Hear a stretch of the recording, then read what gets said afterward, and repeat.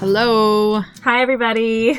This is Sarah Westcott. This is Katie Willie. And this is To Be Read, the podcast where we talk about books and the cocktails that go with them. Yes, and it's been a while, so I'm actually surprised that went as smoothly. I think that might be the first time we've actually really done it smoothly without like any fuck issues. up at all. Yeah. And how many episodes of this have we done? That's kind of ridiculous. A lot. Yeah. A lot more than I thought we would have done, actually. Me too. Which is awesome. We're still going strong without any listeners.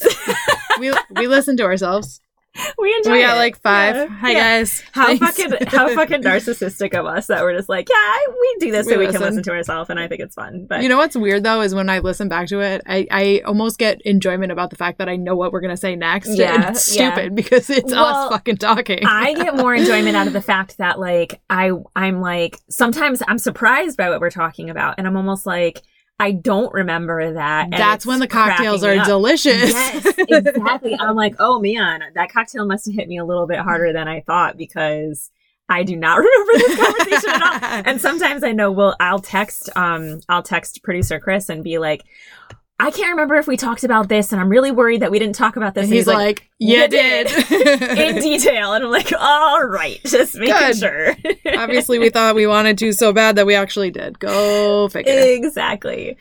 So, Katie, you just went on a big vacation. I did. We had a blast. We flew to Vegas and then drove out immediately. We drove up through Utah. We went to Bryce Canyon. Then we went to Lake Powell. And we drove to Grand Canyon. And then we went to Hoover Dam. And then we went back to Vegas for literally a hot minute. And it was hot as fuck. Yeah. And we were literally there from like 4 p.m. one night to 7 in the morning the next day and did nothing fun. I mean, nothing adult fun. Yeah. Well, you can't really enjoy Vegas like you're supposed to with kids in tow. It's not possible. At all. Not at all. I actually put $0 in any kind of gambling, which is really freaking weird because I would have. I asked Luke for $20 just because he always has the cash. And I was like, I just want it in my pocket. He's like, for what? I go, just in case I walk by a machine. And I'm like, I need to put it in there. And you legitimately might, like, walking through Vegas. Right. Like, there's just stuff everywhere. Right. I love Vegas. Like, we have fun every time we go. And it's a blast. Yeah, it was good. Yeah. And then we went, drove down to Anaheim and went right to the beach. And we had a weird ass... So I've had it multiple times in the last, I'm going to say 3 months or so, where it's been like just really, really fucking coincidental shit happen. So we went to the ocean. We literally booked part of Sunday was specifically to drive from Vegas to the ocean to just go in the ocean so my kids could say that they've been in the Pacific Ocean. Yeah. And then we were going to stay at Disneyland that day. So they didn't know about it. Yeah. So it was just, we're going to go to the ocean, then we're going to go to a fun hotel. Oh, yeah. And we pull into the parking lot at the beach. Which, how do you pick a beach? Because, so you Google best beaches, and I randomly picked one. Right. And close to Anaheim, because that's where we were going to be. And as we park, Luke goes, no shit. And I'm like, what? He's like, look at this. And he flips his phone around. His Microsoft account, I'm assuming his phone is also smart enough to realize exactly where we were. And that's why it sent it. But that exact day... However many years ago, I don't remember if it was 11 or 12, we were at the ocean in Venice Beach. It's the only other time I've been in the Pacific Ocean. Wow. And it was, when we went in Venice Beach, it was only because we were at a wedding in California. And we had like I remember you going out there. Yeah. A half a day to kill from Simi Valley to the airport, and we stopped at Venice Beach to hop in the ocean real quick. That's and so it was funny. like, are you kidding me? It's exactly the same day, however many years ago it was. Yeah. It just was freaking weird. That is a weird coincidental thing. That's like... Because we didn't... whatever. Yeah. No planning to... It just... That's funny. That's really funny. We planned to go to the ocean, but we didn't think, oh, maybe it's the same day or... Yeah. And then we drove up we stayed at Disneyland for 2 nights and went to Disney for 1 day, which is so weird. Have you been to Disneyland? No, but Aiden and John were just there a couple months ago. It's like the same as Disney World, but different. But the same, smaller. But different. It's smaller, right? I think there's more rides, actually. But there's only 2 parks, so I think that we only went to 1. But like the actual park itself is smaller. So to walk from one side to the other is so much faster. Right. But it's weird because, like, you go on the Jungle Cruise, and it's the Jungle Cruise, but it's not the Jungle Cruise. It's just the California Jungle Cruise. Well, and you've been to Disney so many times that you probably know everything like the back of your hand. Right, right. But it's, like, Big Thunder Mountain I thought was way better in California. Oh, okay. And that's one of my favorite ones. So, I don't know. Yeah. It was cool. I liked it, but I'm glad it then there was way too many people, and it being smaller, it just felt like there was that many It's just more cramped up a people, little bit, and I'm like, yeah. can we go back to COVID Disney when it was like 50%, please? COVID Disney. Yeah. Yay. And then we drove up to Sequoia the following day. And so the one thing that I have two things that I have as takeaways from vacation. First of all, it was freaking awesome. My kids did great, and we spent a whole shit ton of time together. And at very seldom points did I get annoyed with them, which was really cool. That's not the thing I want to take away. We built this Hoover Dam, which is really freaking cool. We take electricity from it, but it basically made it so that people can live in the desert and they can grow shit and live in the desert. And now there's a drought, and it's like, we fucking did it to ourselves. So why the fuck? It hurts me that Vegas and Los Angeles and those surrounding areas are still expanding. There's still more people living there, and it's like, what are we doing? Like, the environmental side of me it just kills me, because like flying into Vegas, you would expect to see solar panels on all of the houses, because why wouldn't you? Right, and exactly. 1% of houses maybe have solar panels. Yeah. Like, that would be the easiest thing. Whatever. The stuff out of like Lake Mead is like really like giving me like apocalypse vibes, like with Lake Mead, how much it's receding and stuff, and, so I have disappearing. The pictures from the backside of the Hoover Dam where it's like it's barely there at all. Yeah. And John and I were just there a little over a year ago. We went last April, and like I mean, it was, you know, you could tell that like the effects of it, whatever, but like it's probably not as bad as it is now.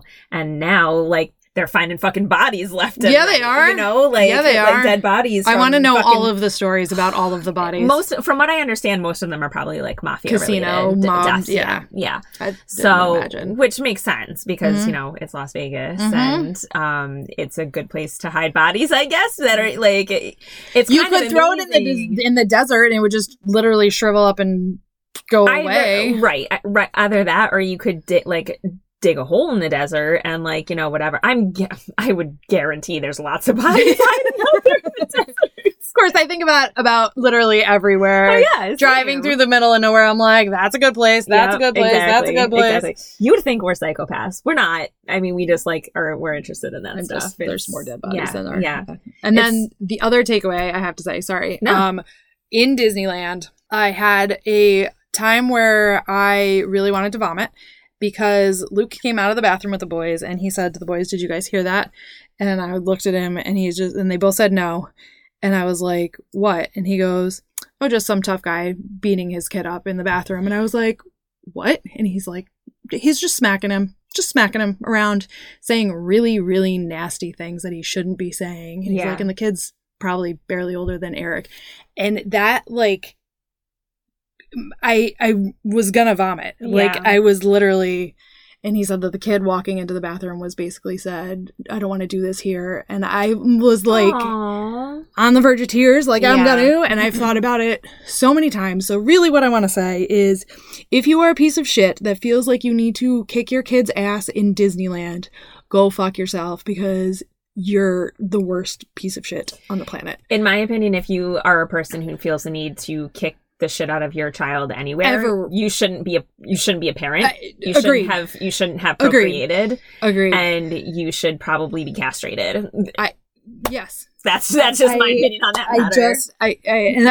I just kept looking at the bathroom because I wanted him to come out. But I saw multiple cast members going into the bathroom. Yeah. We were in line for food. I was in line for food and they came to me. So food was kind of important at that point in time. That's really upsetting. But I woke up multiple times for the rest of the vacation. Just like, I think I would stomach. That would be the same to me too. And like, that's upsetting because like you're in the happiest place on earth, you know? And like, I don't understand that. I don't understand it coming from like in even like, you know, in your own home, whatever. Right. But like, hopefully, you know, a cast member said something. It bums me out, especially that your kids were there. And like, if they did see it, maybe they didn't want to say, you know what I mean? Like, I don't know. Just the concept of it, plus the whole cycle of abuse, and now that kid's probably going to grow up and do the same thing to his kids. And he's never going to want to go to Disneyland again. Like, right. Yeah. I hate people. People suck. They really do. They really do. I want that guy's dead body in Lake Mead, but whatever. Yeah. Great. Seriously, like Jesus. Maybe the cast members will throw his fucking body in Lake Mead or Lake Tahoe, wherever, anywhere. Any of them. Yeah. Yeah. So it was hard. Well, switching gears, a hard turn. I just I wanted to talk about some of the books that I've been reading. Please do. Over so this extended period of time. It's been long. It's been a while. We took a little mini break because Katie went on her vacation. Mm-hmm. She was traveling a couple weeks, so I think we did an episode right before you left, I think. So I've had a little time to read some other stuff. books, and so I just kind of wanted to go into some of that. Currently, I am reading this book called The Bone Shard Daughter, and that is by, I think it's hang on, let me just find that really quick. The Bone Shard Daughter by Andrea Stewart. It's right up my alley. It's a fantasy magic stuff going on. I think it's a duology, so there's a second book. Pretty sure the series is done, so right after I can pick it up. It's good. It's certainly not my favorite fantasy series that I've read, but I'm reading it and I'm enjoying it. So, whatever, that's something. We read the Hotel Nantucket for book club, yep, it was enjoyable. I mean, that's not really the kind of book that I gravitate towards. Right. If I want a beachy read, I want it to be not actually physically at a beach. Right. That I can't afford to be at. Yeah. And that being said, book club to me is about reading stuff that I wouldn't normally exactly choose myself. So and while I was reading it, I wasn't bored. I read it. I enjoyed it. Whatever. What else did I read? Hold on. Let me just I'm pulling up my Goodreads here so I can see what I read recently. Why isn't it showing? I don't like that. Cut this part. What else did I read? So I finished, I don't remember if I told you, I finished The Girl in Cabin 13 by A.J. Rivers. You didn't have, no. I finished that. Was one of the mystery. Yes. Secret. And that's a series one. She's an FBI agent and so she's part of a series. So I'm trying to find the second book in that series. I think it's quite extensive. Is it The Girl in Cabin 14? No, it's not. I think it's called The Vanishing Girl or something like that. I finished The Paris Apartment. I don't remember if I told you that. Okay, that was good as well. Liked it? I did like that. And I'm also currently reading, because I'm crazy, so I'm at the same time I'm reading The Bone Shard Daughter. I'm also kind of here and there reading Fire and Blood by George R.R. Martin. Okay. And Fire and Blood is the history of the Targaryens in the Game of Thrones world. Is this what House of Dragons is based on? It is, and that's why I'm reading it, because I went to Target one day and I was just kind of walking around with my daughter and her friend and my friend, and we're in the book section and I'm just like, oh, here's Fire and Blood, shit, House of the Dragon is about to start up, I'm gonna pick this up. So I picked it up thinking that it was just gonna be a dry, it's kind of textbooky, it's just basically a history of the Targaryen family, and but the stories in it are really enjoyable and fun to read, and I'm loving it. So I'm super, it's 800, 900 page book, and I'm only 100 something pages into it, but it's fun because I just, I'm reading something else and I'll just pick it up and read a chapter or something and get more history and then put it down. But obviously I'm watching House of the Dragon along with it, and I fucking love it. Is it following it? So from what I understand, Fire and Blood is kind of unreliable narrator stuff. A bunch of people got together and gave the history of the Targaryens, but House of the Dragon is the definitive version of what happened. Yes. Okay. Yeah. So they're taking obviously stuff from Fire and Blood and saying, this is what you've heard, and it's basically two truths and a lie. You know what I mean? Yeah. But this is how it actually happened from the real. Yes, okay. Exactly. So yes, it does follow that. The story is obviously the same. It's just we're going to give you the definitive, not several people's version of it. Opinionated side. This is the Targaryens version of it, what actually happened. And if you haven't watched it yet, you watched Game of Thrones. I did. It's awesome. I need HBO to watch it. So. Shit, I'll give you my fucking login. It's so good. Like it is. Do you know how many episodes it's going to be? I think it's going to, typically the Game of Thrones was 10, I think. So my guess is it's going to be 10 as well. Okay. Is it only going to be one season? No, they've already renewed it for a second season. Okay. So I'm very excited to see where it goes. It's like on Sunday. When Game of Thrones was on, like the feeling of Sunday was like, oh my God, Game of Thrones is on tonight. I cannot wait. Like for 10 weeks out of the year, I'm so excited on Sunday. Cannot wait till 9:00 on Sunday, which is absolutely fucking bizarre to say. But it's funny to have that feeling back after 3 years, like of it not being around. And it's like, oh my God, it's 9:00 on Sunday. I can't wait to watch House of the Dragon. Well, with us, in addition to that, all of the vast majority of the TV that people are watching, it's either sports or it's streaming TV. Yes. So you don't have to wait until you get to something like this. And so that having that anticipation back. It's funny because I was thinking the same thing. Like there's so many ways that you can binge shows now. And yeah, sure. I love being able to binge a show, but there's something about anticipating what's coming next and getting stuck on a cliffhanger one week and having to wait until the next week. It also allows you to have conversations with people about what do you think's going to happen. Well, exactly. I really like this. Well, I hated that part. Instead of getting all the way through it and being like, oh, I don't even remember that. Yeah. That was a minuscule part of one episode. Yes. And I listen to like no fewer than 4 podcasts about it. I am psychotic. I want to know every single thing, like deep dive stuff, like surface level stuff. I love it. I am obsessed with it. And I'm so far behind on so many podcasts because of this. But I'm like, you know what? It's only 10 weeks. Yeah. And then I'll go back to my regular scheduled programming. Anyway. I think that should do it for our preamble, Katie. So before we get into Hyde, we 2 episodes or 3, I think 2 episodes ago, we did Tony's book. Yes. And he sent us yes. A follow-up email after, so he was only on the episode for a little bit with us talking about it, and then we had our whole normal discussion after that. And he sent us an email. It's one of our first, I believe it is our first non-spam email to our email. That's to be read podcast at gmail.com. And this is what he said. And I thought I asked him if we could read it, and he said absolutely. So that was my email back to him. I'm not going to read that part. He said, Sarah and Katie, first, thanks again for reading and reviewing my book. Sorry my mic was so crappy. The storm was giving me connection issues. Second, I obviously listened to the end. That's why I know the email. Third, I really enjoyed your discussion about the various elements of interest and frustration in The Devil Long Caged. I figured I would help you out and give some insight to the author's mind about that which you pondered. That would be his mind, obviously. As soon as you said Ray Bradbury, I knew you were going to say Fahrenheit 451, but I think I fucked it up when I said it, and I said something really weird. Yeah. You said Fahrenheit. Yeah. Yes, exactly.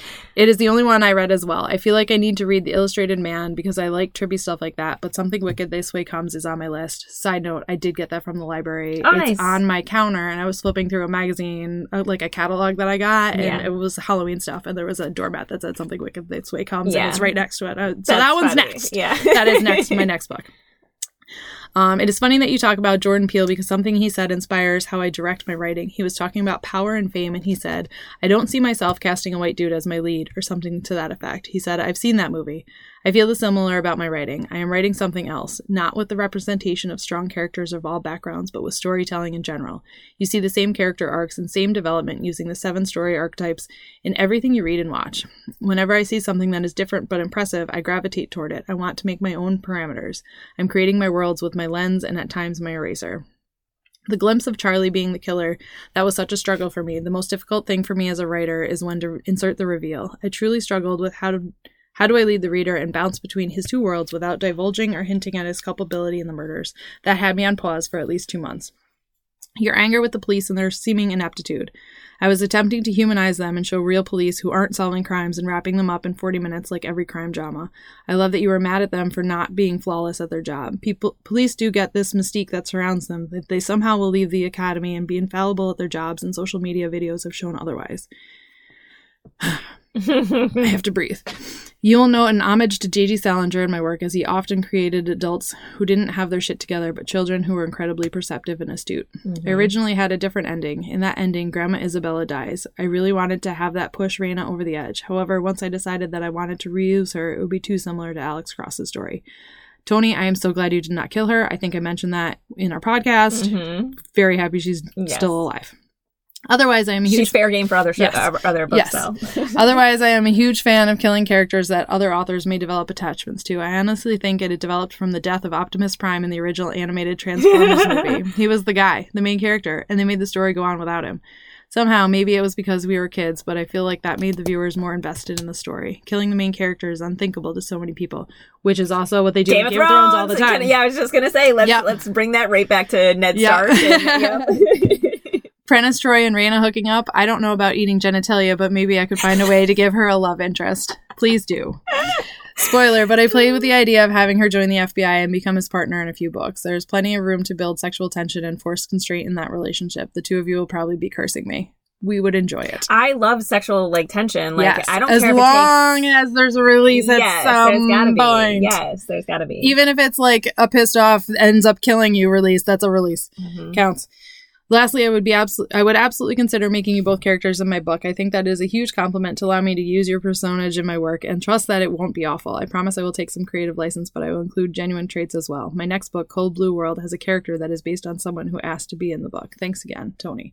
I love that. And I was so happy when he said that. And then he also, in the follow-up to me asking if we could use it, he said you should encourage listeners who have read the next book on your list to give feedback via email and add it as a segment. Maybe have a few preset questions and ask for email responses. You can pick 2 at random to read. That might get better real email to spam ratio. We're trying. So, to anybody who has read Hide by Kiersten White, nope, because we're already doing that a book. So, what's our next one? Our next one is The Witcher. Reading list. Is the reading list. Yes. So, we're doing the reading list by somebody. Yes. Can't tell you right now because we want your emails with your questions and your comments about that. And Tony, thank you so much for sending us your follow-up email about all of our questions, the discussion that we had on your book. Yes, appreciate it. It was a wonderful email to read and we enjoyed it. So I am thirsty, so I think it is time we get to the prologue. I think so too. This ice is starting to dilute the drink. Let's do it. The prologue. Okay. Well, Katie, so this week, again, we read Hide by Kiersten White. I'm going to give my few little things and then we'll talk about our cocktail because I know we're both very thirsty. But I'm going to also do the reader rundown. Yes, exactly. Okay, so the publication date for this one is very recent. This just came out May 24th, 2022. It's Kiersten White's adult debut. She has a couple of series that I believe they're young adult trilogy kind of things, and typically they're like, it sounded to me like they're very Bram Stoker-y stuff, like Dracula kind of things. I also wanted to share a quick thing. I went on her website today and I thought this was really funny. Her website's very quirky. Like she has FAQs and she answers them in kind of snarky but fun kind of way. Perfect. I love it. Yes. So please read to me. So I looked up Hide on her website and a frequently asked question to her is Hide a standalone novel? And she said, everything is a standalone until it isn't. But what happens after? Shh, don't worry about it. Here, have some complimentary theme park tickets. Have you ever heard of the Amazement Park? It's hungry for new visitors. So I thought that was cute and wanted to share that. I love it. And that is it. So why don't you give us our reader rundown? Okay. So a high-stakes hide-and-seek competition turns deadly in the dark supernatural thriller from New York Times bestselling author Kiersten White. The challenge: spend a week hiding in an abandoned amusement park and don't get caught. The prize: enough money to change everything. Even though everyone is desperate to win, to seize a dream future, or escape a haunting past, Mac is sure she can beat her competitors. All she has to do is hide, and she's an expert at that. It's the reason she's alive and her family isn't. But as the people around her begin disappearing one by one, Mac realizes that this competition is even more sinister than she imagined, and that together might be the only way to survive. 14 competitors, 7 days, everywhere to hide but nowhere to run. Come out, wherever you are. Oh, that's so eerie. That's very eerie. All right. So what are we drinking, Sarah? Wow. You found our cocktail this time. I found our cocktail because I was like, oh, okay. So obviously we're going to give away something here a little bit, but our cocktail is called Sacrifice. We give away shit every time we have these podcast episodes. I know, but I was like, right in the beginning, I got to give it away. And I'm not very good with the stuff, but it's an orange juice, lemon juice, Cointreau, I said it right, tequila, and what else is in it? Simple syrup is in it. And bitters. And bitters, yes. Let's taste it. It smells exactly like a margarita. Like a margarita. Yep. Because of the tequila, I assume, but. The taste is acceptable.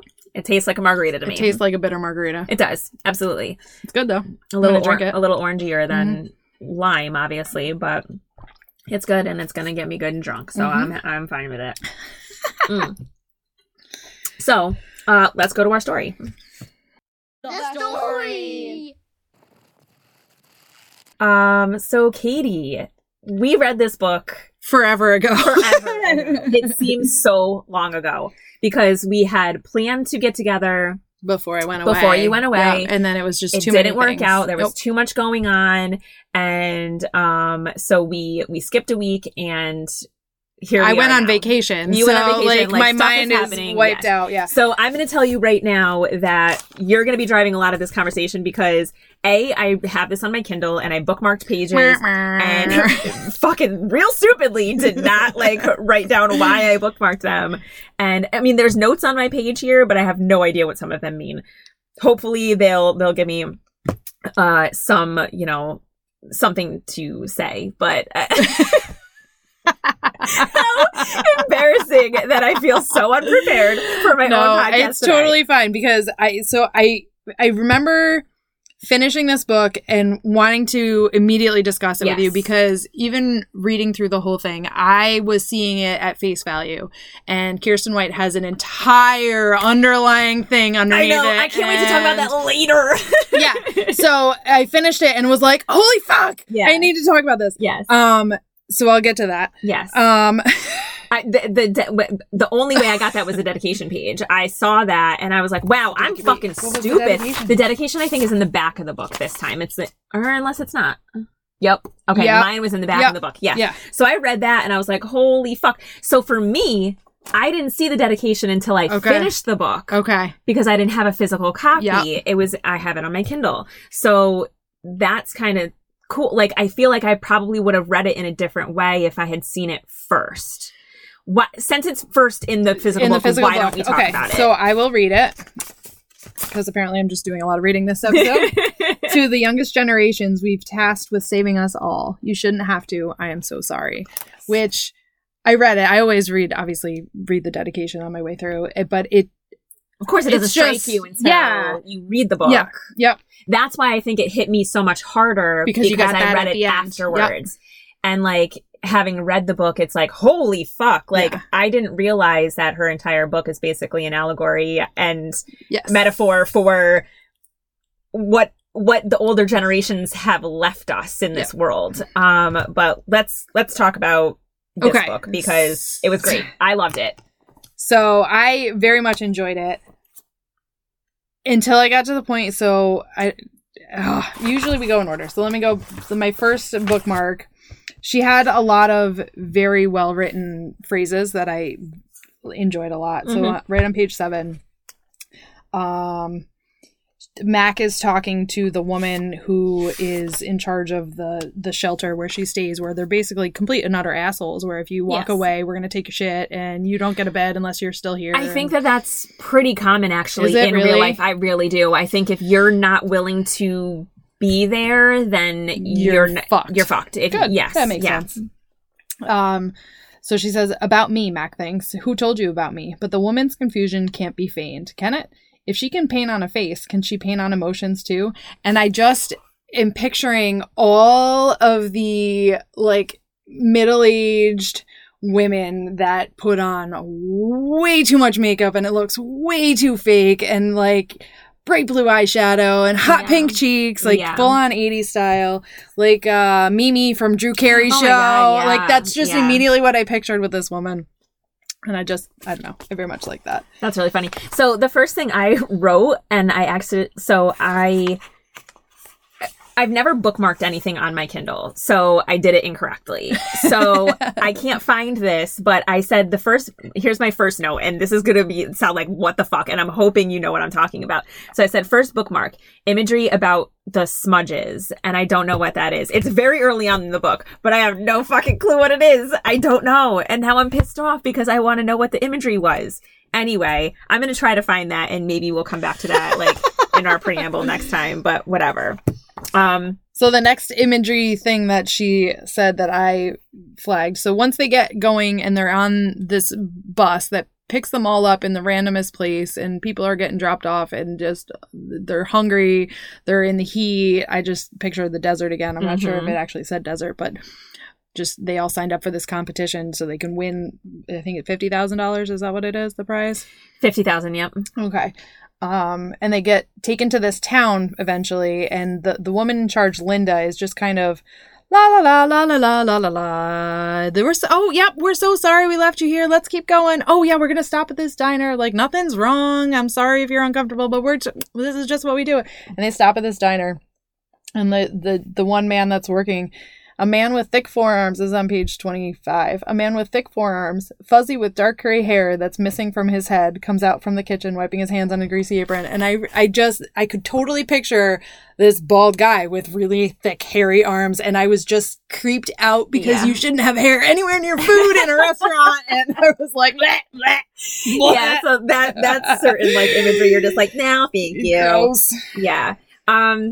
That was kind of funny. Like, that just kind of really reminded me. Like, I love the way this is framed as, like, a reality competition. Absolutely. But, like... because we both really enjoy reality competitions. Correct. And especially Survivor, which is very, like, you know, similar to this kind of thing. Other than the fact that you're not getting voted out, you're being found. Yes. And I just use quotation marks with my fingers. In the air. In the air. Air quotes. By the way, really quickly, I realized you can do a search for words, and I looked up smudge, and I'm gonna like in a second I'm gonna be like, let's take a pause so I can. But I just want to go back to that really quickly. Yes, I do. I love that. I love that there's the talk of the cash prize because it kind of gets you invested in this thing. And like as a person who likes, I feel like most people, if they sat down, they would actually really enjoy reality show competitions. Yeah, because it's like, who the fuck wouldn't want to do this kind of thing to win a ridiculous amount of money? It's fun games that are hard. It's not necessarily the easiest thing you're ever going to do, but if you're good at it, you can get farther. Yes. But it became very ominous to me very quickly, realizing that these people the people that they chose, the 14 people that they chose, obviously very clearly do not have connections in the outside world. Yep. They're trying to make those connections by being on this TV show. Yep. Again, you with the quotation marks. And there's not any of them are well off. So they are all desperate for the money on top of that. It's not even just, that I can use that to boost my whatever. It's use it to boost literally anything. Some of them are using it to boost themselves. Like they want to be influencers or they want to be actresses. And some of them, like Mac, are using it to just, they need money. Get a house. They need money. Or not a house, but yeah. I really can't wait to talk about Mac's like backstory, but give me a pause really quick. I'm sorry. All right, go ahead. Okay. Wow. I really didn't realize that the Kindle could do that, and I'm fucking loving that really quickly. So I just did a quick search of the word smudge, and I found the imagery that I wanted to talk about. So this is very early on, like a first chapter, and it's actually really where Katie was just reading as well. It's, okay, she takes the sheet of paper, the woman slides across the desk. It's thick. It feels expensive. Mac is suddenly aware of her hands, her bitten fingernails, her shiny burned palms, her ragged cuticles. If she sets down the paper, will she leave a smudge? It's hard to be embarrassed at this point in her life, but the idea wriggles beneath her skin. Like, we, like, immediately are learning about who this girl is. Like, you know that she had, at this point, you already know that she has no one that she can rely on. Obviously, we know that she is homeless because we're obviously in a home. Yep. And, like, it just makes me kind of, like, that just, I think it stuck with me just in this sense, like, this poor girl who like thinks that she's so dirty that touching a piece of paper is going to leave this mark of her on it. Yep. And I thought that like that was what I thought the imagery was kind of neat. And then it basically in the same paragraph that Katie read, she says, Mac drops the letter. There are no fingerprints, but the words have left smudges across her mind. Which I like better than yes. her leaving smudges on the paper. Exactly. Yes. So I thought that was cool. And thank you for taking that pause for a quick second. I appreciate it. It is. All right. Yeah. So that was that. So I, first of all, love the cover of this book and the fact that it is creepy just as this fuck. Yes, and it reminds me of the scary stories to tell in the dark. The one cover, oh my God. The one cover has this spidery, Rudy looking thing on the front of it, and that is triggered in my mind as soon as I saw this, for whatever reason. I was kind of pissed off when we realized that it's. Well, I like the fact. I like the fact that people are dying. That's not how I wanted to say it, but I like that it's a suspenseful and there's murder involved because that's typically what we like to read.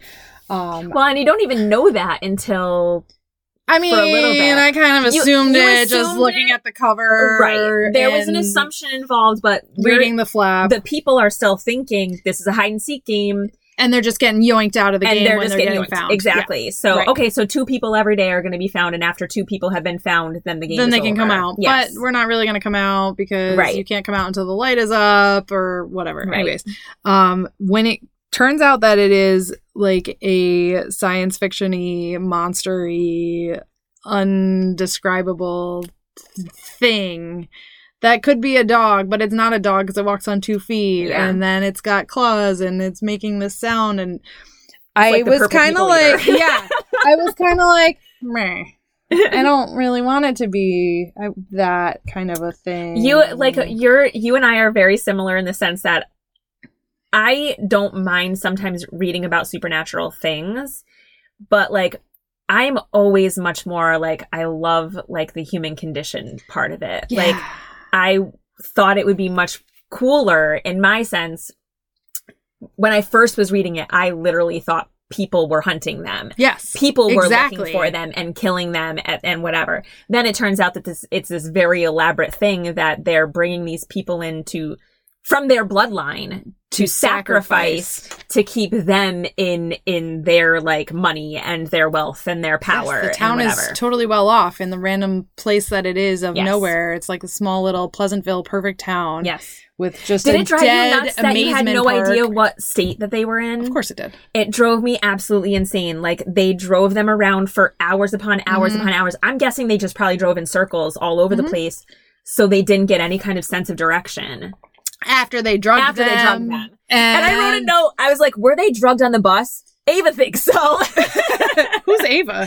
Ava is one of the girls. Yeah. I thought you meant like somebody that you were talking to about it. Yeah. There are 2 Avas. But that was like immediately I was like, this sounds like they were drugged. So I'm going to write that down. And then almost right after, it's like, were we drugged? Yeah. I'm thinking we were drugged. Yeah. No, they definitely were drugged because they all passed out. Fell asleep at the same time. However, at the same time, they were all stranded on the side, starving. They got fed, and then you're on a bus, and I would fall asleep after 8 hours of starving and then getting fed, and then But like I think, Ava, she is a vet.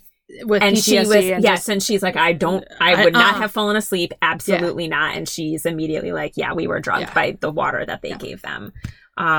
Which, as soon as you realize that, you're like, well, this is real honest. Like, they don't drug you for a reality TV show. I'm sorry. I mean, they could if you were taking you someplace where it's meant to be like a super secret hideaway kind of place. But I don't think that they could do that in real life, is all I'm saying. Like, unless you agreed. I think they could. Unless you agree. I mean, you'd have to sign a waiver and say that. I mean, I doubt that they signed a waiver that said, yes, please drug me, because you know what I mean? Right. I mean, I guess it could. Again, these are all people who don't have real connections in the world, so maybe they could have been in the fine print, and they're just like, they don't care. Take the chances. All they're worried about is the $50,000. That's it. So, yeah.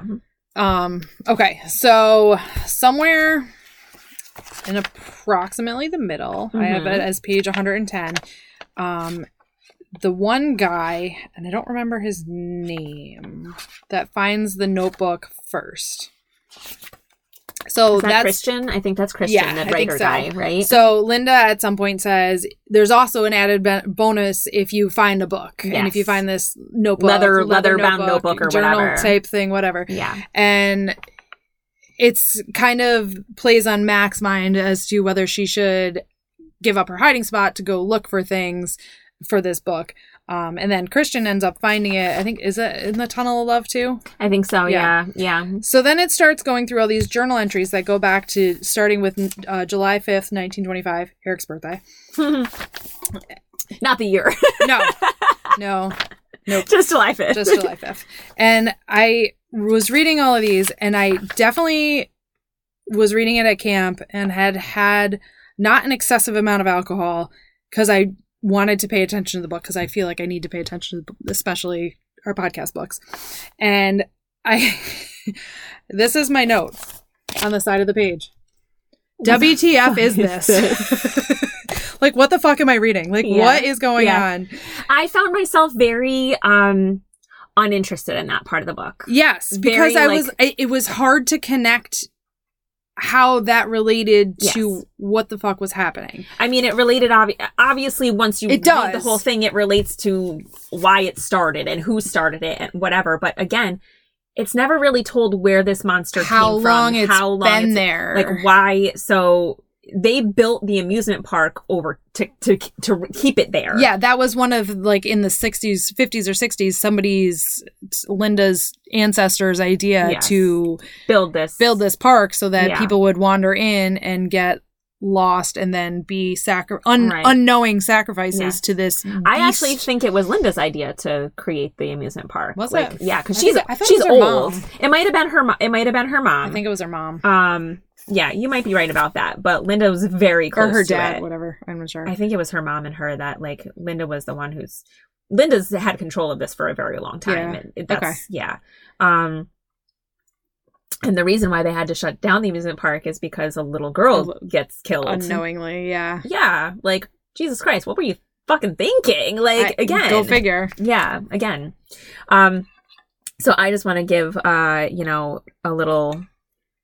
a little quote here that I saw. So this is when they're in that restaurant, the restaurant with a guy. The guy was a fucking twat, basically. He was in on it. He's part of the family. He's part of the family. He's part of one of the families. And that was another, like, foreshadowing thing. Like, all these people have similar last names. Yeah. Do you know this guy? Yeah. I have an uncle that's my dad. And then at one point somebody's hiding and they see the name like Stanford or something like that. And they're like, oh, gee, that's my mom's maiden name or whatever. I think that was Mac. So then I was just like, this is interesting. Like, okay, like something is going on here. They're clearly picking family members or like distant relatives or whatever. So anyway, they're in the restaurant and so Vet Ava is kind of ambiguous looking. She's got a shaved head. I know exactly what you're gonna read. Yes. So she says, so basically he's going on and on. Basically, I don't know what you are. Are you a man or a woman? Whatever. And she says, maybe people don't owe you their gender, Ava says, slinging herself into the chair next to Mac. Oh God, save me from lesbians with opinions. Did you ever think you just needed to find the right man? Gary's smile is both predatory and aggressive. You know, back in my day, we didn't decide we didn't need gender or marriage or procreation. We accepted how God made us without forcing our opinions on everyone around us. We also got jobs and worked honest days and moved out of our parents' houses before we were 40. Like, reading that made me fucking see red. Yes, but then read the next paragraph with her response, because her response, I was like, fuck yes. So I love you. Said, and this is exactly like how you and I would feel about this. Cool story, man, Ava says. Tell me about how you walked uphill to school both ways 20 miles in the snow, and how going to school didn't put you in six-figure debt, and how your first house cost less than a car. And then I'll tell you a story about how your generation fucked mine over. Yep. So that was like, I don't think I've ever highlighted a quote on like a book before on a Kindle, and I was like immediately doing that one because it is insanely true. First of all, let's just go to the part where he says we don't force our opinions on people. The fuck you do. Yeah, like, I'm sorry, but like, Yeah, you do. You do. Like, I got nothing else to say there. The people who you say are that, right there. yes, exactly. And the people who say that, you're doing it as you're saying it. So it's just very ick to me. It's very ick, and it's very, like, of the times even now. You know what I mean? Which is fucking disturbing and crazy. But, yeah, like, you're absolutely right. Her response to him is right. School now is putting people in 6-figure debt if they want to go and do what they want to do. Yeah, you have to take out several fucking loans to even be able to purchase a house, buy a car, like whatever you want to do. And then it's all every time you see these stories, millennials are killing the housing market. Millennials are doing this. And it's like, dude, like, you got us here. Yes. You got us here. It's not our fault that we can't move out of our parents' house. Perhaps if corporations and other people and everything wasn't so selfish and greedy. And perhaps if school was affordable and, you know, so free. Oddly enough, this happens to be having this discussion right after Biden has given student debt relief. Yes. $10,000. Which is a huge issue to a lot of people. It is. And having a conversation with somebody and trying to explain to them, you're right, you're not benefiting from this. However, you benefited from this one, or somebody else benefits from this one, or not everybody benefits from every program ever. Yes. Like, it's just part of the way it is. Yes. It's the way it works. And we don't create mass programs. How many people got free childcare credit for when the COVID stimulus stuff was happening? Yep. And because they had children, that was their own decision. So it just, like, in my opinion, how selfish do you have to be in order to say, I paid for all my loans. Everybody else should have to pay that back theirs too. In some ways, yes, of course. Like, you know, like, we live in a system where people take out loans and the hope is that they are able to pay those loans back. Right. But the system has failed us. Yeah. It's failed us. I am a person who I have been out of school for 16 years at this point, still paying back my college loans because I had to take out a ridiculous amount of loans to go to the school I wanted, which was a state school. Which shouldn't even be an issue. But, like, in order to do the things I wanted to do, to get a degree, which I was told I needed. And now, am I even doing anything with my degree? No, not at all. But I'm still paying back those loans 16 years later. And at this point, I don't even know if it's, John seems to think that it's single person, if that person makes less than $125,000, which I do. So I think $10,000 of my loan is going to get forgiven. That's awesome. At this point, I'm like, that's cool. I'm happy about it. I could pay for it. You know what I mean? Right. But, like, other people can't. And that's the point. Right. You know? Right. I think my biggest issue with it is that even remotely enough to cover most people's? It's not. It's not. Which is sad. Like, I might have been done for a while. Somehow we paid them off a while ago. And I remember the day that Luke said it was my last college payment. And it was like, yeah. But I can't imagine that it's really going to touch most people's, and it doesn't even, I don't, it's we're like, we get into the weeds in this situation, but, like, our listeners do come here for this kind of chat, Katie. Anyway, go back to the book if you want. Anyways. Yes. So my next note really just says, well, let me see if I can find the quote real quick. If it's even, I probably just flagged the page. Okay. I don't know where they are. It's on page 128. Okay. The Grand makes a clicking noise with his tongue. It carries well into the night. Good night, Ava. So they're looking for weapons. Good enough. Oh, I think this is after. I think this is right before the two Avas get killed. Those were my air quotes. Gotcha.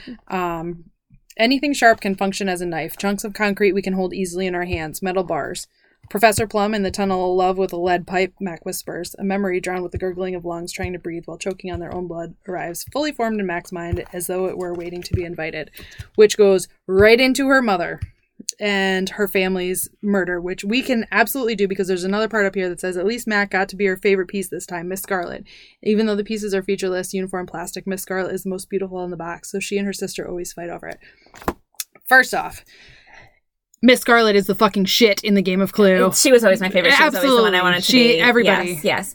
Can I just, like, before we go into that, I actually, like, my next bookmark thing was another foreshadowing about her story. Okay, so, yes, the one thing I wanted to say is I happen to have read that shortly after playing the game of Clue at camp with my kids, which I always say no when Adam says you want to play Clue because I've usually been drinking and can't remember shit and can't play it well. And I'm like, nah, I don't want to play Clue. And I finally said, yeah, I'll play Clue. And then I go to read the book and it's fucking Clue in the book. Because, again, that's one of my 3 months of irony coincidence things. Yeah. So anyways, go ahead and read your part. So, the whole... Obviously, from the start of this book, we're trying to understand who Mac is and why she's gotten to where she is. She makes a couple mentions of her family, but it's very, like, surface stuff. Like, it's clear that her family is not around anymore, but we're not sure why. We don't know. So there's one part in the book. It's still pretty early on, like very early on. It's, I think maybe the second day that they're hiding because it's the day that she takes Ava with her, the Ava that she's clearly falling in love with. So she says, Mac flinches, pushing her shoulder against her ear, the sound of footsteps, the sound of a knife being dragged against wood, the sound of her sister's gasps, wet and burbling. I was going to try to drag it. I was like, what was that? Mac shouldn't have told Ava she'd have her back if the worst happens. Mac already knows that she won't. So you're getting, like, a little bit of a glimpse into, like, what her backstory is. And I keep writing about it. Like, what is Mac's backstory? Why does she have such an aversion to scented things? Like, she keeps mentioning, I only want scented, like, unscented lotions. Like, what is that about? So I thought that the unscented lotions and the spa stuff, I feel like she knew that the scents would give her away from hiding. But again, why? She's hiding from her father in this. Right. Yeah. So, and, like, she turns out to be, like, that story. Let's just fucking go into it. Heartbreaking. So Jared, the asshole, recognizes Mac's name and finally figures out who she is. It's a story that everybody knows because it's a very public and international story about this guy who went crazy and killed his entire family, and she was the lone survivor. She was the final girl, if you will. Yep. I love the final girl. Yep. And the horrifying thing is that it's kind of like a hide and seek game. Her sister and her always played a hide and seek game, and her younger sister could never be found because she had the perfect hiding spot. And she tells Mac about that hiding spot.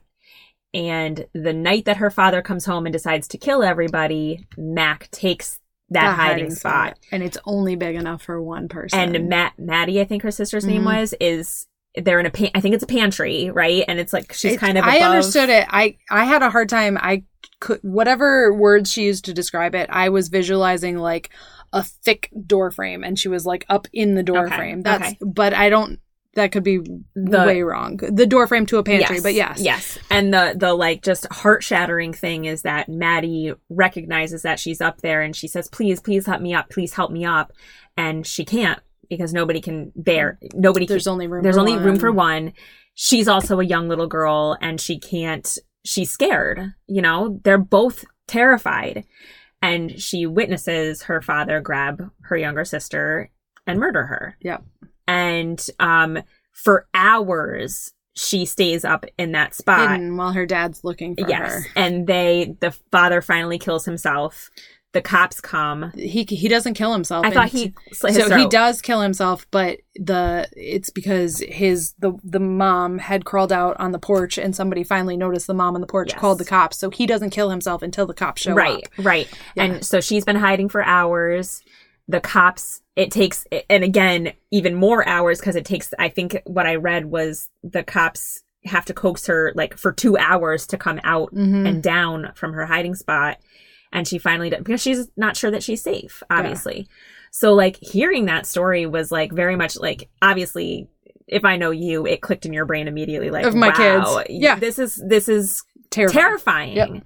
Terrifying. Yeah. And like, I can't imagine being in that kind of position. And to think that like, it's not like this is something that's never happened before. Oh, absolutely. You know this has happened. Absolutely. You know what I mean? It's just so horrifying. And like, now you're understanding why Mac is the way that she is, why she's so averse to like letting people in, why she's so good at hiding, why she knows she's going to be so good at hiding. Yes, exactly. Also, I love the visualization of her hiding on top of the duck game at the beginning, her first hiding spot, and she's like in the shallow spot of the roof. Yeah. Random. But. And her like love of unscented things is obviously a really good thing for this specific thing, because the monster is blind, can't see, which you don't know until almost the end. You don't know that he's going by scent. Yes. But her dad was also abusive multiple times. It's not like this he went crazy and killed his family. Right. It was totally unheard of. He was abusive. Yeah. It like doesn't really fucking mention, asshole in Disneyland. Doesn't really mention why he snaps that one day. I don't think. Wasn't it a holiday and all of the family was there? Holidays are stressful. Yeah, nobody wants to be with all those people. Don't talk. So let's just kill my whole entire family. So the next quote that I have, which was, this was my first glimpse that it was more of an underlying theme going on in the book. And on page 159. Unlike Christian, Brandon immediately recognizes the hum of the electrified fence and holds up a hand. They stumble to a stop as the first shot hits the tree next to Mac, flinging shards of bark and refreshingly forest-scented shrapnel. Mac ducks, then rolls behind the nearest tree. Brandon stands there, staring shocked. So at this point, they know that people are hunting them, and the guard towers are shooting at them and they're manned. Yes. Yeah. He knows there's violence here. He can't deny it, but it's one thing to see a monster and another to be shot at by a human. 13 years of active shooter drills in school, and all he can think is there's no door to shut, no desk to hide behind, no teacher to put herself between him and a bullet. And I think I almost cried at that point, because 13 years of active shooter drills, because we've hit that point in our society where all of our kids and everybody are going through this. Goes through this every year this. Yes. And how to do this. But then you take him out of school and put somebody with a gun in front of them, and how do they, are they going to know how to react? Should they know how to react? And why should they have to know how to react? Exactly. Agreed. 1,000%. And something that always terrifies me, like when we're talking about this, I mean, we both have school-age children, and like whenever they have an active shooter drill, they send a note home. Yep. And to me, I personally think they're doing more harm than good. And what scares me the most is every time somebody, like, we're doing this, like, you're also teaching the people who someday might grow up to be the shooter what to do, or where people are hiding, and like Absolutely. What's going on. Absolutely. And like, that's a terrifying thought to have.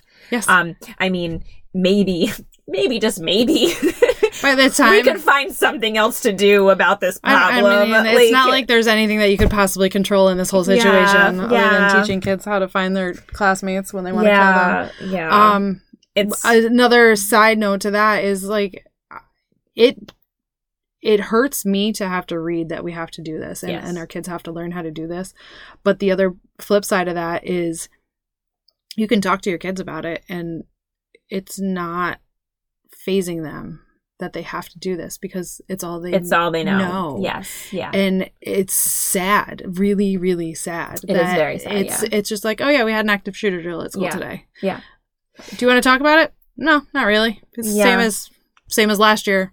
Same as last year, and it's just it's par for the course for them, and it's heartbreaking. It's heartbreaking because like we didn't do this stuff when we were kids. No. I mean, Columbine for me was like the first major one, and I was a freshman in high school. I was a senior, so like that stuff didn't really come into play until well after all of that, because it wasn't as frequent, you know.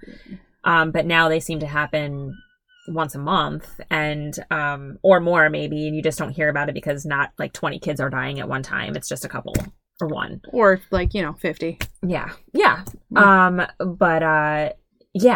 It's heartbreaking and shocking to me that like there's we as a society have decided there's no other solution to it. It's just like this is normal life. This is what we do. This is what we do.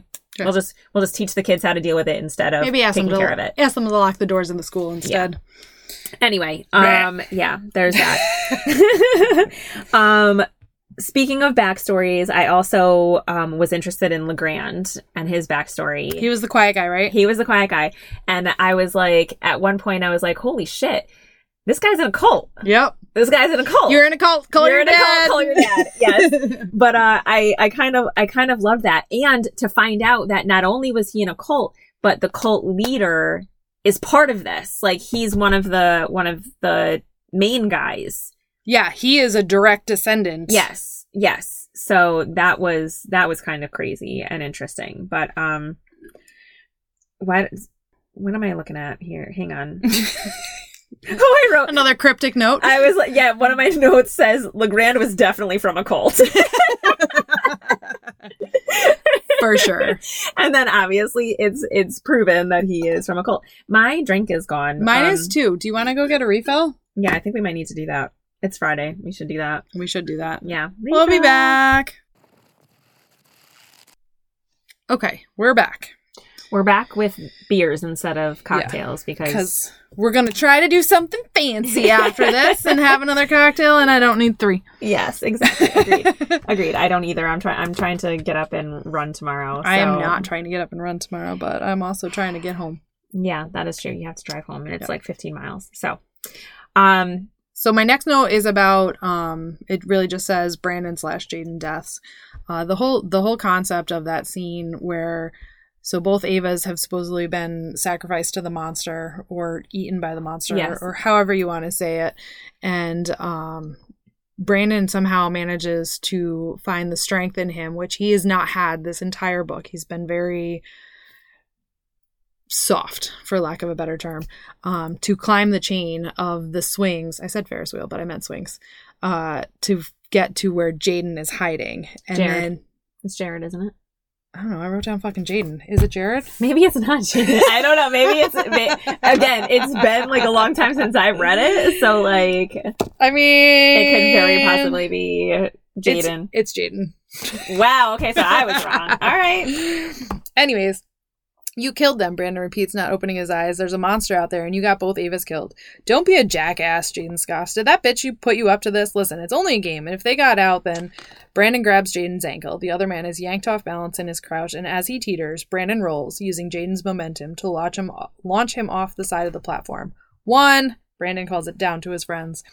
So part of the whole monster sacrifice thing is that there needs to be 2 people every day. Every day. And they have come to realize that it's not 2 people getting out of the game every day. It is 2 people being killed by the monster. So Brandon is counting Jaden's death as a sacrifice to the monster. There's his first body. 2 people get out a day. Blah, I just told her all of that. Blah, blah, blah, blah, blah, blah, blah. Brayden stands up, taking a deep breath. He steps to the edge and looks down. Mac and Legrand are waving and shouting. He waves back down, then takes one last long look at the perfect blue of the sky. 2, he says loud enough for them to hear. He steps off the platform. So he ends up killing himself. Yes.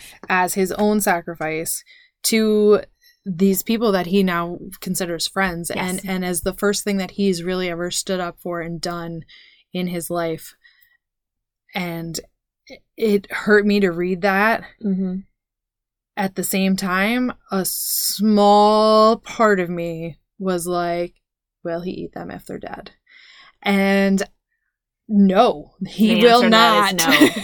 So like his sacrifice was moot. Yes. It didn't even matter. It didn't matter. It didn't matter. And like that kind of ties into the whole thing. We can do sacrifice. Yes, like the young people can do whatever and it doesn't matter because you're not getting out alive. No. I hated that scene so much because it was so nice to see them finally like making connections with people, because again, these and working they together. don't have connections with people. Like the point of this was like they're loners. They don't have people to worry about them back home really. So like to have people now, and like right beforehand, I'm saying like a lot. Like I feel like I'm sorry about that. Like this is happening, but he right before that says to LeGrand, "You can come live with me." Yeah. Come live with me. I got a house. I have a house. I live by myself. Yep. Come live with me. And then he goes back and he tells Ava and Mac, "Come live with me." LeGrand said it's not yes. Ava.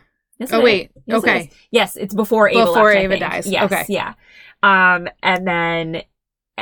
was just so sweet to me. Like so sweet. Like he's trying to make this connection and trying to, let's be a family. Let's get out of here together if we can.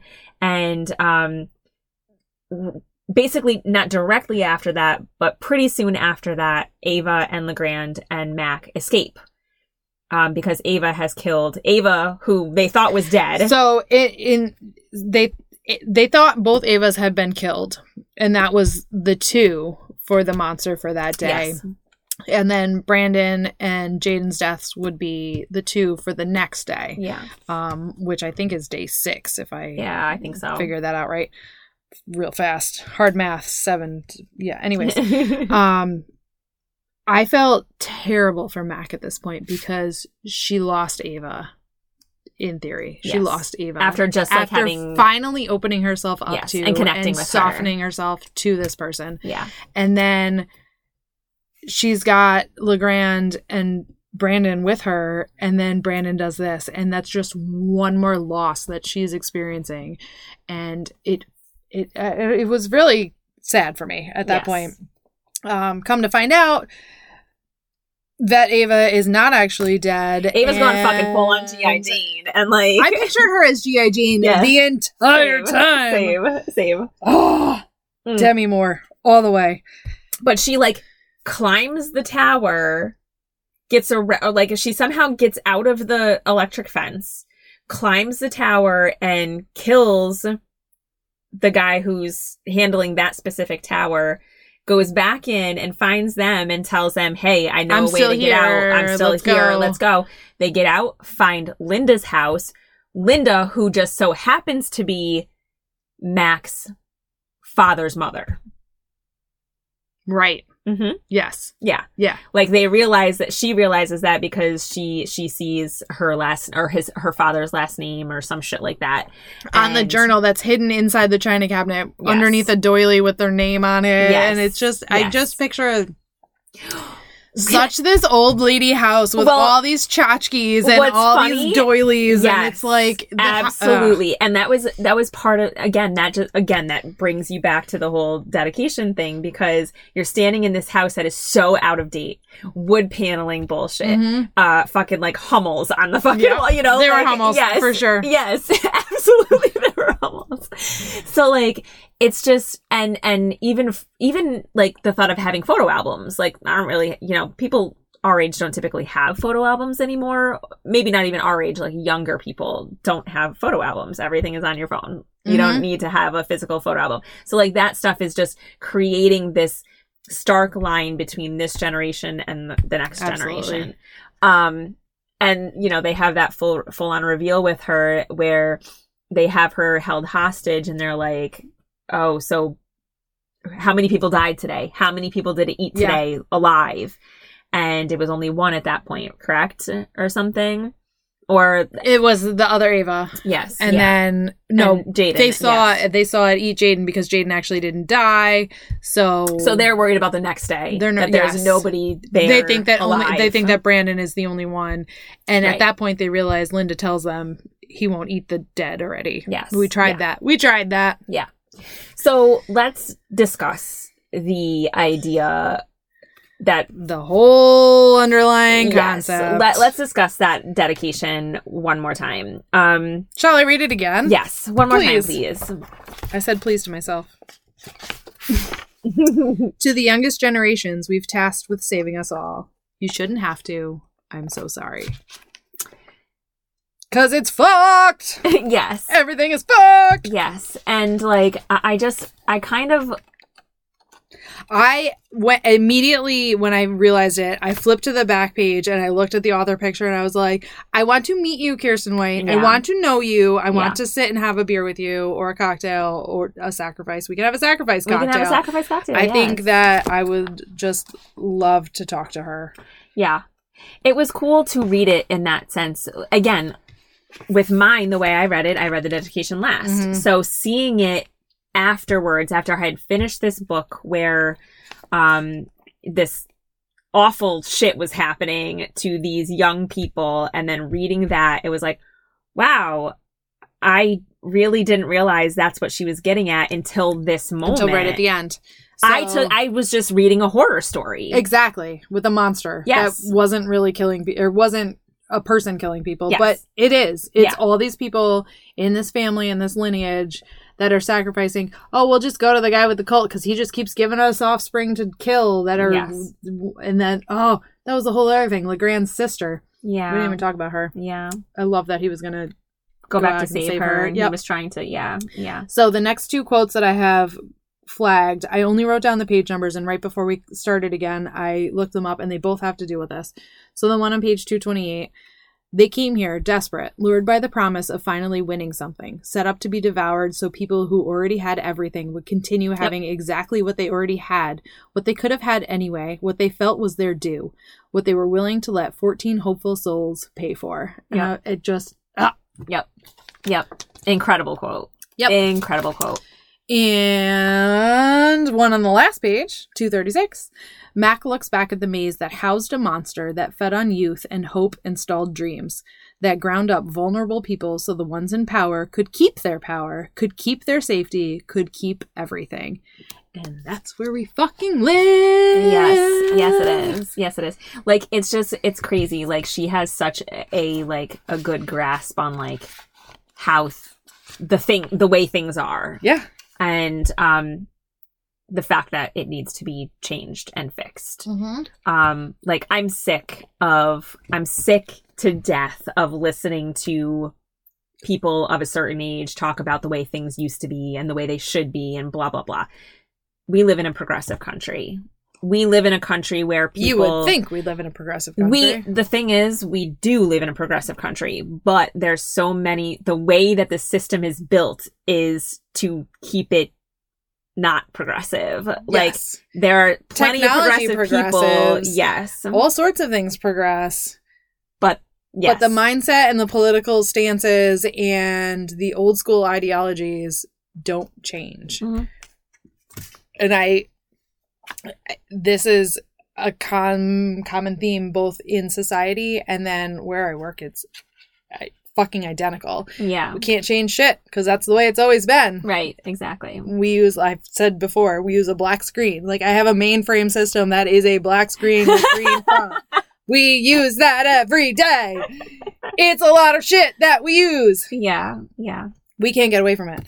And getting to the point in time where to try to even get the change, it can go up and it can go up and can go up, and then it hits that certain level, and it's the same generation of people the same that response are just that you always get. Yeah, that's a great idea. We'll think about it. We'll see in the 6 future. weeks, 6 months, 6 years later, Yeah. still hasn't fucking changed. Mm-hmm. Did you have the acknowledgements on the Kindle version? So I think I did, and I don't know that I took any notes on them, but I vaguely remember.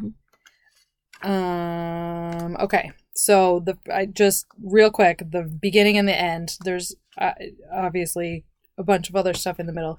The first part is when my oldest child was in 8th grade, the yearbook did a feature on her special faux-stained glass classroom window art. The purpose?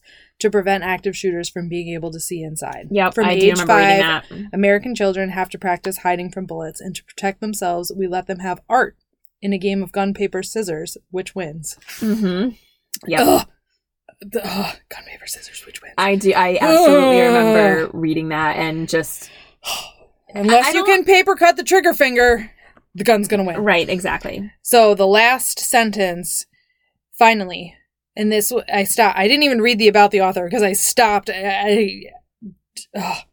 Finally, to everyone who still insists they pull themselves up by their own bootstraps, for fuck's sake, look up the origin of the saying. Did you look it up? No, I didn't. I already am pretty well versed in it. Yeah. Okay. So I did. The origins of the phrase pull yourself up by your bootstraps.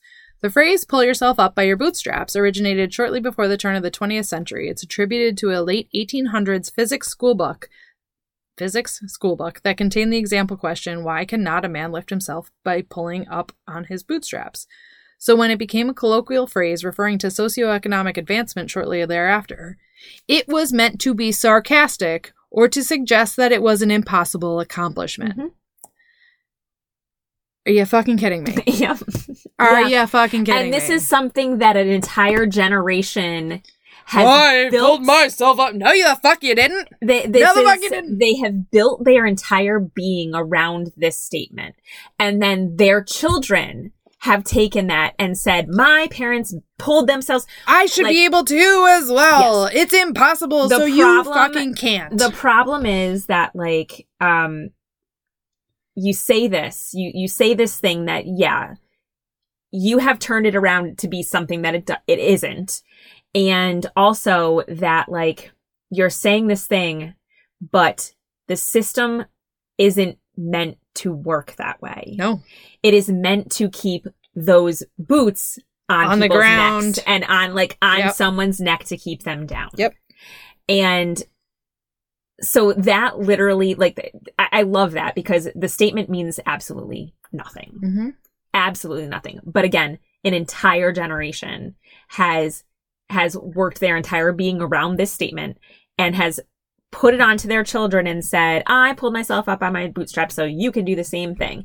And some of those children have said, yes, this is what my parents did. I'm so proud of them. They did that. They pulled themselves up by their bootstraps. Look at me. I did it too. They don't understand what the meaning is. They don't understand that the system isn't built for that. It's built to keep people who have little down so the people who have a lot can rise to the top. Can stay where they are. The whole point of the book. Correct. Yes. Fucking love this book. It was great. It was great. Love this book. I honestly liked it even more after having read that part of it. As a review of the entire book, I enjoyed it just for what it was too.